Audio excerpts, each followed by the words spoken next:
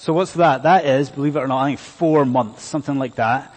In the time since our last service, one significant change that we have seen in this country, I think it's fair to say, is that there has been an increase in unrest between the general public on one hand and our governing authorities. I'm sure you would agree with that what we have seen is increasing tension between the general populace and the state. You're with me on that? Are you? If you wanted some examples, it wouldn't be too difficult to find some examples of unrest, would it? Just think about the reaction to our government's lockdown rules and regulations. So what happens? COVID hits, the government issues guidelines, and what has been the discussion throughout the land? The discussion has been, well, will we adhere to this or not? Will we just do what we own? Will we adhere to the government? You have that. Or, let's go for another one. What about the protests of last month? Now, largely peaceful protests. But it's also true that some of them were not peaceful. Some of them there was widespread violence and widely approved of violence. The simple point I'm making is that you and I are in a time just now where civil disobedience is a reasonably high profile theme. Okay, so that's the last 4 months. And then we come back into church today, and do you not, in a way, rejoice at God's timing? Because over the last, you see how it's topical, do you not? Over the last 4 months, if you're anything like me, as a Christian, you're wrestling with these issues. You're wrestling with, well, what should my attitude be to my governing authorities? What should my attitude be to the state? And what does God do?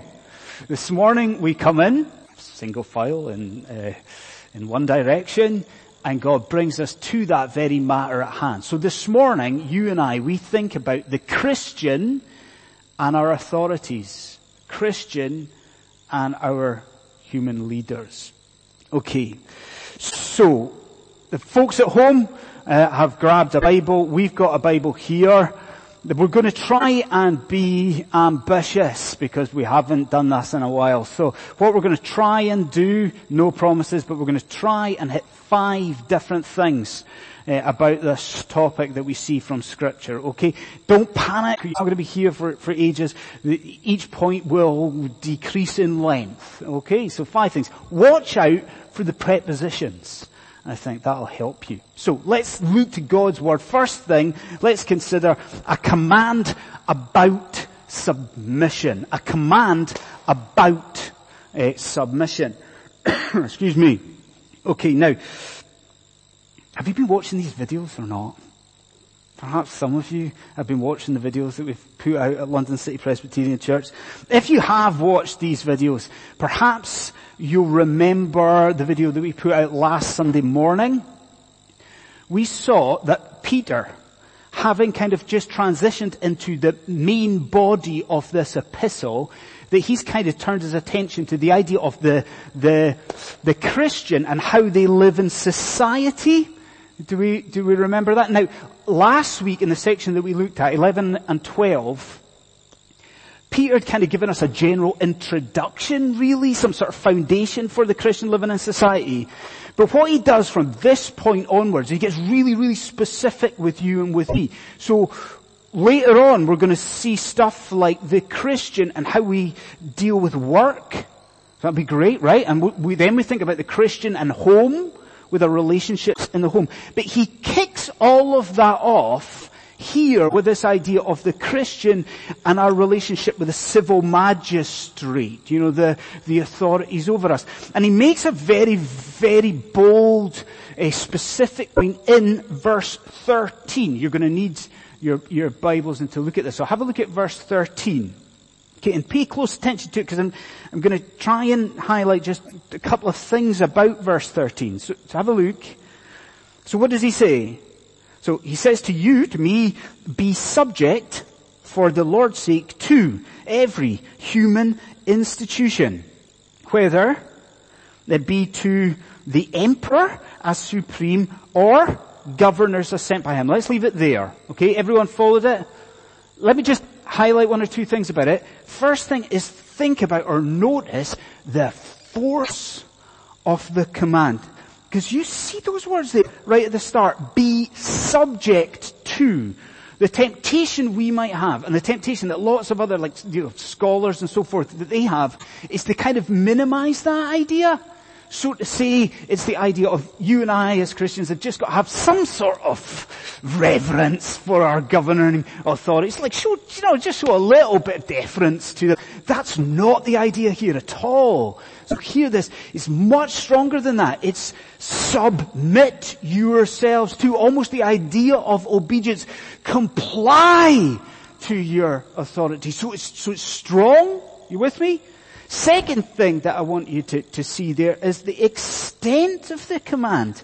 Because I'll ask you, who is it? Who is it that Peter tells you to submit to? Do you see? It's not just the supreme power in the land, is it? It's not just the king. It's not just a democratically elected government or the emperor. Do you see? It's also the subsidiary or municipal rule. This is something. This is a big call on your life and on my life. We are to be subject to, we are to comply with both government nationally, but also our councils locally. We're supposed to submit to Westminster and the councils. If there's Scottish people watching online, this is the idea of you complying with Boris and with Nicola. You see, it is a big and sincere call. Now, I'll go into this in a moment, but I'll say it here. We don't like this. And I think because we don't like this sort of stuff, we tend genuinely to reject this sort of scriptural teaching in a couple of ways. Now you think about this and see if it's true of your own heart and your own attitude here. First, we ignore this sort of command by appealing to the evils of the present age. Because you just imagine a conversation between two Christians for a second, okay? One of those Christians in a pretty lawless life. The other Christian comes alongside and says, are we not supposed to submit to our governing authorities? And that first Christian, they say, well, that was fine, 50 years ago, 100 years ago, when we was in a, glorious godly rule in Britain. But not anymore. Not with the fools at Westminster and this progressive mess of our Westminster government. We as Christians don't have to adhere. Look at the mess they're making. We don't have to adhere to the state now. Do you think like that? If you do, I think what I just need to do is remind you of this. I need to remind you who it was that was ruling when the Apostle Peter penned this epistle. Claudio, as an expert in the Roman Empire, knows the answer. Claudio knows who was ruling at the time. I'm sure some of you do as well. In power was Nero. The most wicked and antagonistic and horrible emperor. And Peter still says to those people at the time, to Christians, be subject to every human institution. You see the point I'm making? We can't use the perceived evils of our government as an excuse for ignoring the scriptural teaching. And then we tend to do this. We also ignore this by appealing to the exceptions to the rule. Isn't that what's going on in here? Isn't that the momentum in the room just now in your heart and your mind? If you're anything like me, it so often is. We hear scripture say, obey human authorities. Obey your government. And what do? Where do we go immediately? We think, oh, but what about the exceptions? What about when we can get to disobey? We get excited by the exceptions. Well, let me say this. Absolutely there are exceptions here. You and I are allowed to lobby government. We're allowed to protest, critique government. And we must never obey our government and our human leaders if they command us to defy God. Never. Surely you would agree that you and I need to stop coming to the Bible and focusing on what Scripture doesn't say. And here, Peter, for you, is not laying out all the exceptions. He is not focusing on all of the exceptions here. Here Peter is reinforcing for you in this epistle what is an often repeated New Testament truth, that despite the fact that there'll very often be pagans, Christians are commanded to obey their human rulers. So we see a command about submission. Second of all, we see an incentive towards submission. An incentive towards submission. Because we do hate this. Don't we? I mean, there's something in the sinful human nature that despises submission. Isn't there? I think we all have a God complex, right? Like we all want to be the people who call the shots. We want the people with control. We want to be the people with power. We hate submission in the home or at work. We hate submission in the church. That idea riles us. We hate it generally in society. And yes, that God commands us in that direction should be enough for you. And it should be enough for me.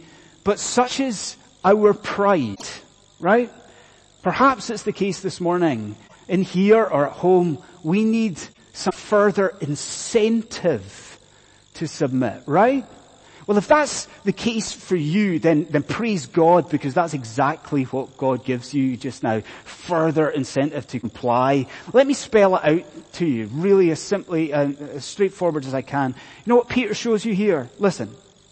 Peter shows you here that your compliance with human institutions, human rulers, it brings glory to your God. Now that should be an exciting thing for you if you're a Christian. Your submission to your to civil magistrate, it brings glory to God. But how do we see it here? Can I ask you to look at the start of verse 15? Have a look at the start of 15. Now I'll give you a second, but do you see the phrase right at the beginning of verse 15 about the will of God? Do you see it there? Now, scholars are always kind of debating about which direction that phrase is facing. Does everybody get me? So the question is the will of God, does it come with what is before it in the text? So is it the idea of, if you are subject to human authorities, that's the will of God? Or is the will of God facing the other direction, and does it come with what's after? As though, start of new sentence, this is the will of God, and Peter goes on to say something else. Do you see the idea? Which way is it facing in the text? Well, hear this.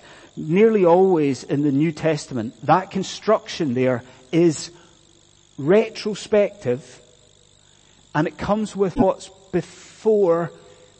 Do you see how exciting that is or not? Like we are always desperate to know the will of God in our lives, aren't we? Like we are always, take it from your pastor, hear it all the time, people searching desperately for the will of God. We're always longing to know what pleases God, and what are you learning there? You're learning that your good citizenship in this country, your adherence to those over you, that not only pleases, but honors God. And that should be exciting. Think about it. In amongst all of the sin in your life and my life, all of the ways that we're running and rebelling against God in lockdown, and in amongst all of that, if we submit to our governing authorities, God is pleased. It glorifies God. So we see it there. There's something even more exhilarating here, because it's true, isn't it? I think we all know that there is this natural enmity in this world towards the people of God. Like you might think you don't have any enemies. I'm here this morning to tell you, you've got plenty of enemies if you're a Christian. There is a lot of natural enmity that exists in this city towards the people. You can see it, right? People love to pick holes in Christianity, or try to anyway, right? They love to point the finger at Christians and the way that we live And look at what Peter goes on to say in verse 15. Please look at it. Do you see what he says? Like, be subject to your authorities, for this is the will of God. And then look, that by doing this, you should put to silence the ignorance of foolish people. Do you see how exciting it is? What you're learning is that there is an apologetic consequence to your compliance to those over you in power. There's actually gospel benefit to our submission to those who rule. That is an amazing idea. And it's not just, I think, the idea that our compliance will render people speechless, unable to accuse us of wrongdoing. Not if you remember last week in verse 11. It's even bigger than that. It's the fact that our good works in relation to the state, God can use that to actually bring people through to His Word and then through to faith in the Lord Jesus Christ. If you're sitting here and you're thinking, I am not living out biblically a proper reaction to my governing authorities, what incentive you have to change? If you look to the beginning of verse 13, notice what Peter doesn't say. He doesn't say to you, be subject to every human institution. He says, be subject for the Lord's sake. For Jesus' sake, be subject to every human institution. Do you see our compliance? It glorifies our God. Thirdly, we see a heart for submission. A heart for submission. How are we doing? Are you with me? Strange to be back, right? Strange to be back. But you're with me, I'm sure. We've seen this command about our relationship with those over us in authority. Peter's told us why it's important. This brings glory to God. But you know as well as I do, right? That always in Scripture, here as well as always in Scripture, God is not just concerned with the way that we act, is He? Like God is always concerned with the Spirit as people, how we act. Isn't that right? It's not just what we do, but actually just now God is concerned with our heart for submission. That's where it gets really difficult, isn't it? Our heart and our real, not just what we do in compliance with, let's say, the state, our real heart towards these people and our ruling authorities. That's when it's tough. So what does Peter say? Well, if you've been watching these videos on a Sunday morning, look, I wouldn't blame you if you haven't been watching some of the videos on a Sunday morning. You know, it's like, get up on a Sunday morning and see a tired bloke in a t-shirt in front of a bookshelf. I wouldn't blame you. But if you have been watching the videos on a Sunday morning, perhaps you'll remember very recently a sublime theological truth that Peter brought us to in chapter 1, where he spoke about redemption. Do we remember just towards the end of chapter 1 the stuff about redemption? Like Peter had said that though we were, what would we say, captive, but do you remember the language that he used? Where we were enslaved to the futile ways of this world. What's happened? As I look around, what's happened to you people? Through the blood of the Lord Jesus Christ, Peter tells you, you've been ransomed. We remember it now, don't we? 1 Peter 1, we've been ransomed, we've been redeemed. You have been set free, liberated by the blood of the Lord Jesus Christ. Now, it's not so much of a tangent as you might think.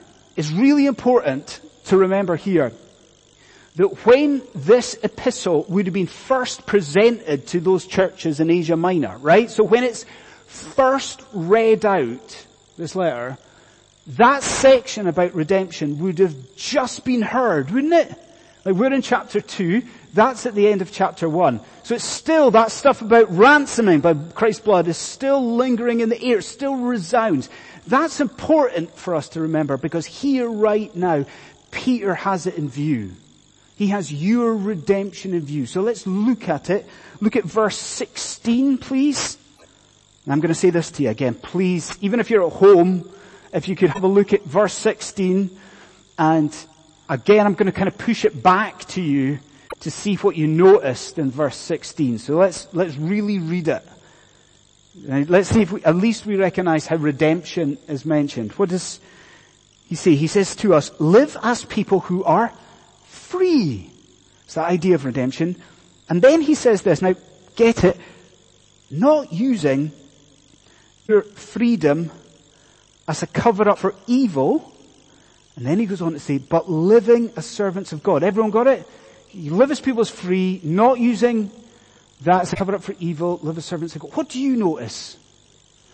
Are you with me that you notice a command stated negatively first? You do, don't you? Don't live as, covering up for evil. Do you see the idea or not? It's the idea that just because you have been liberated by Jesus Christ, it doesn't mean that you can pursue disobedience to the state. It doesn't mean that you can pursue anarchy or rebellion. You see it? But then what's the second thing you notice? You notice a command stated positively, that instead of that anarchy, we are to live as servants of God. You see it? Through your redemption, you've been set free, but you've been set free to serve another master. You've been set free to serve God. What does that mean for all of us in here? It means that now we can go out into this world, out into society, and we can humbly, voluntarily, joyfully obey our government and those over us. Why? Because we know ultimately that it is God who is enthroned on high. We can obey our laws. We can obey our leaders. Why? Because we know those leaders are, as Romans 13 tells us, they're simply ministers of God. Have you ever thought of Boris Johnson as a minister of God? Read Romans 13. It's true. And we can obey these people. We can obey these laws because we know that God stands sovereign. We know that God stands supreme. He is sovereign over every single decision they make. And He is sovereign over every single decision maker there is. So I bring it to you and I ask, are you uncomfortable? Are you one of the people like me who really, really struggles with the idea of submission? If so, the clear answer for you and for me is prayer. But it's not just to pray for our human authorities as we are commanded by God to do. We also have to pray for ourselves. We have to pray that we will so clearly embrace the extent of Christ's redemptive work in our lives that we can truly trust God. That we can go out, we can submit to our governing authorities, so as long as they do not contradict God's word, we submit firm in the knowledge that our God, it is He who reigns. And fourth, we're nearly there. Fourth, a comparison with submission. A comparison with submission. Here, I would ask everyone to look with me at verse 17. It's a very short verse, but it's packed full of stuff. Have a look at verse 17, please. Even get the kids to have a look. Verse 17. Have you got it? Hopefully the folks at home have got it as well. Verse 17. What do you see?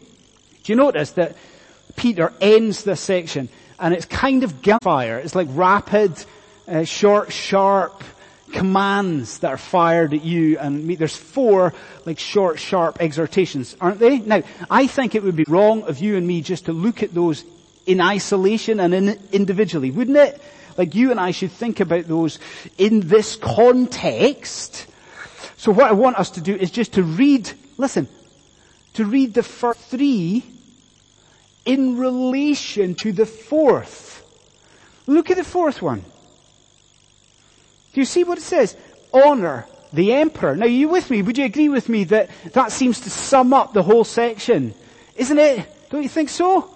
Like, honor the king, honor the government, honor the leader of the land. Right now. So I want us to look at the first 3, just read them in relation or comparing it with that.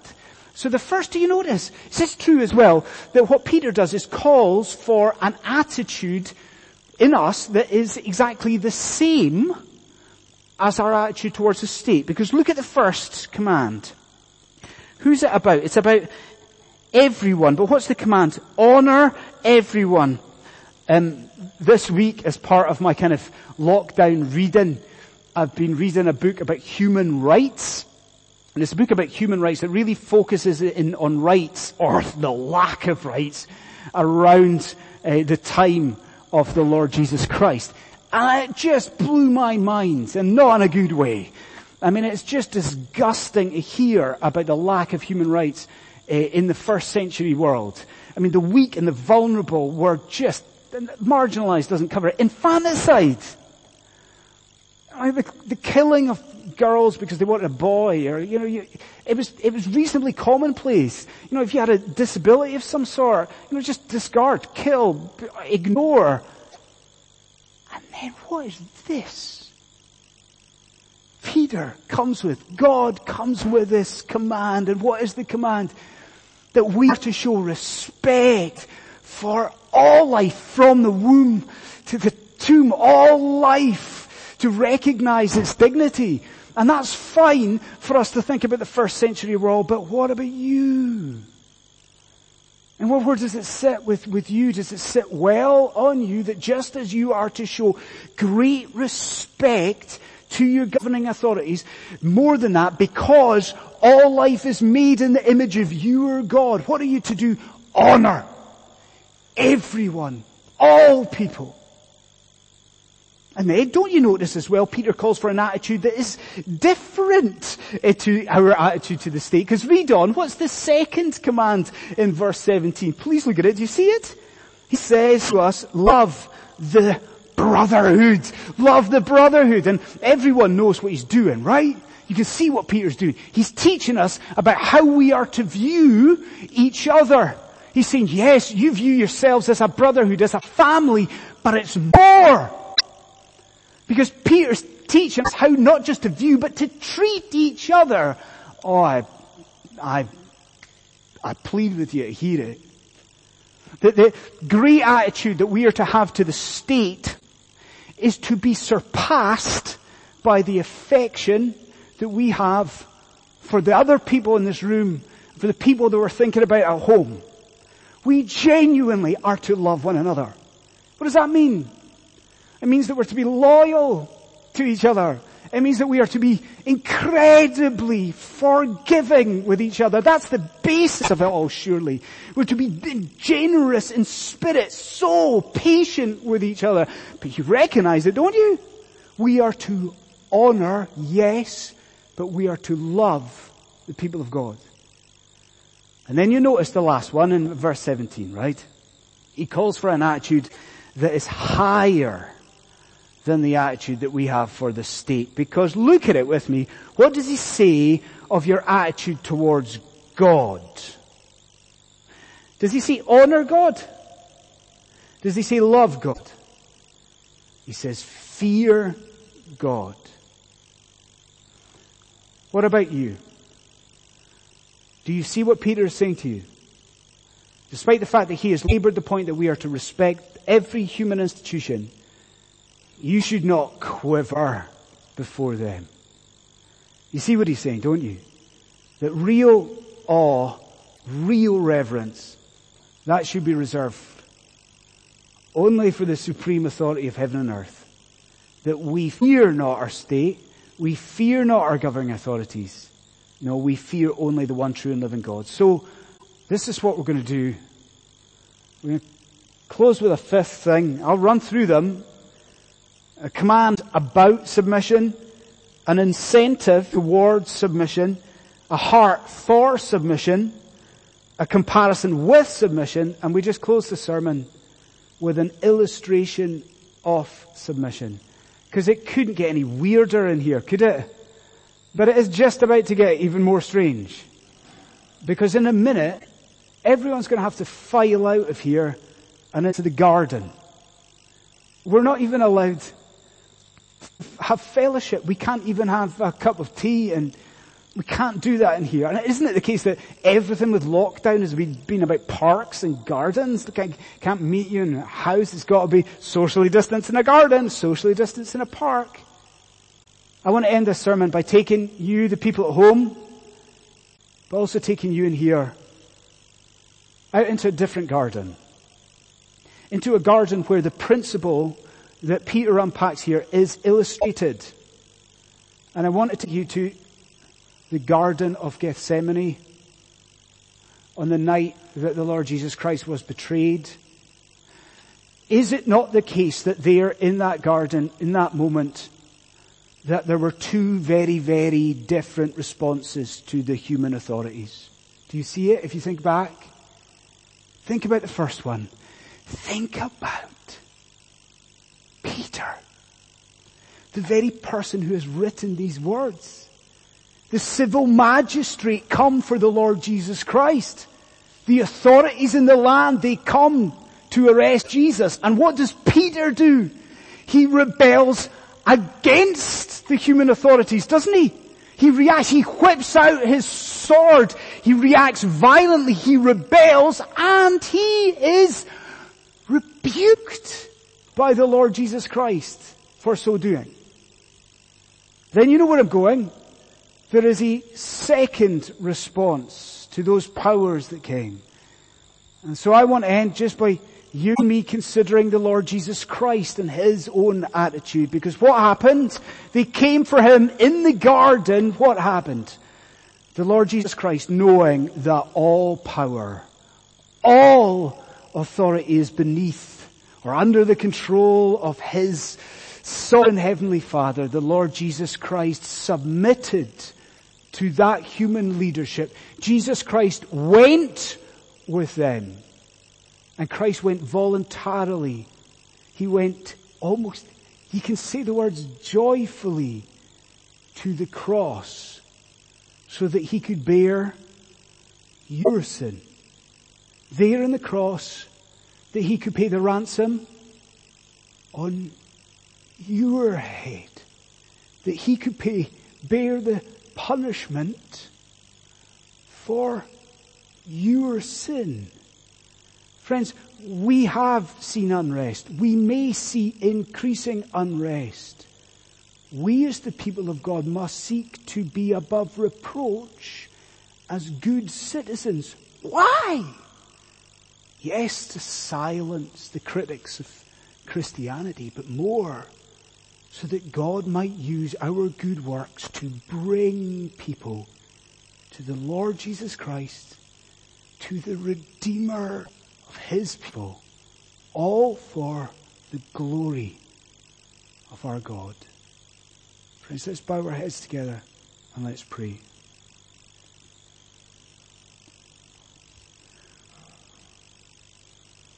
Lord God, as we consider these words, the problem is our pride.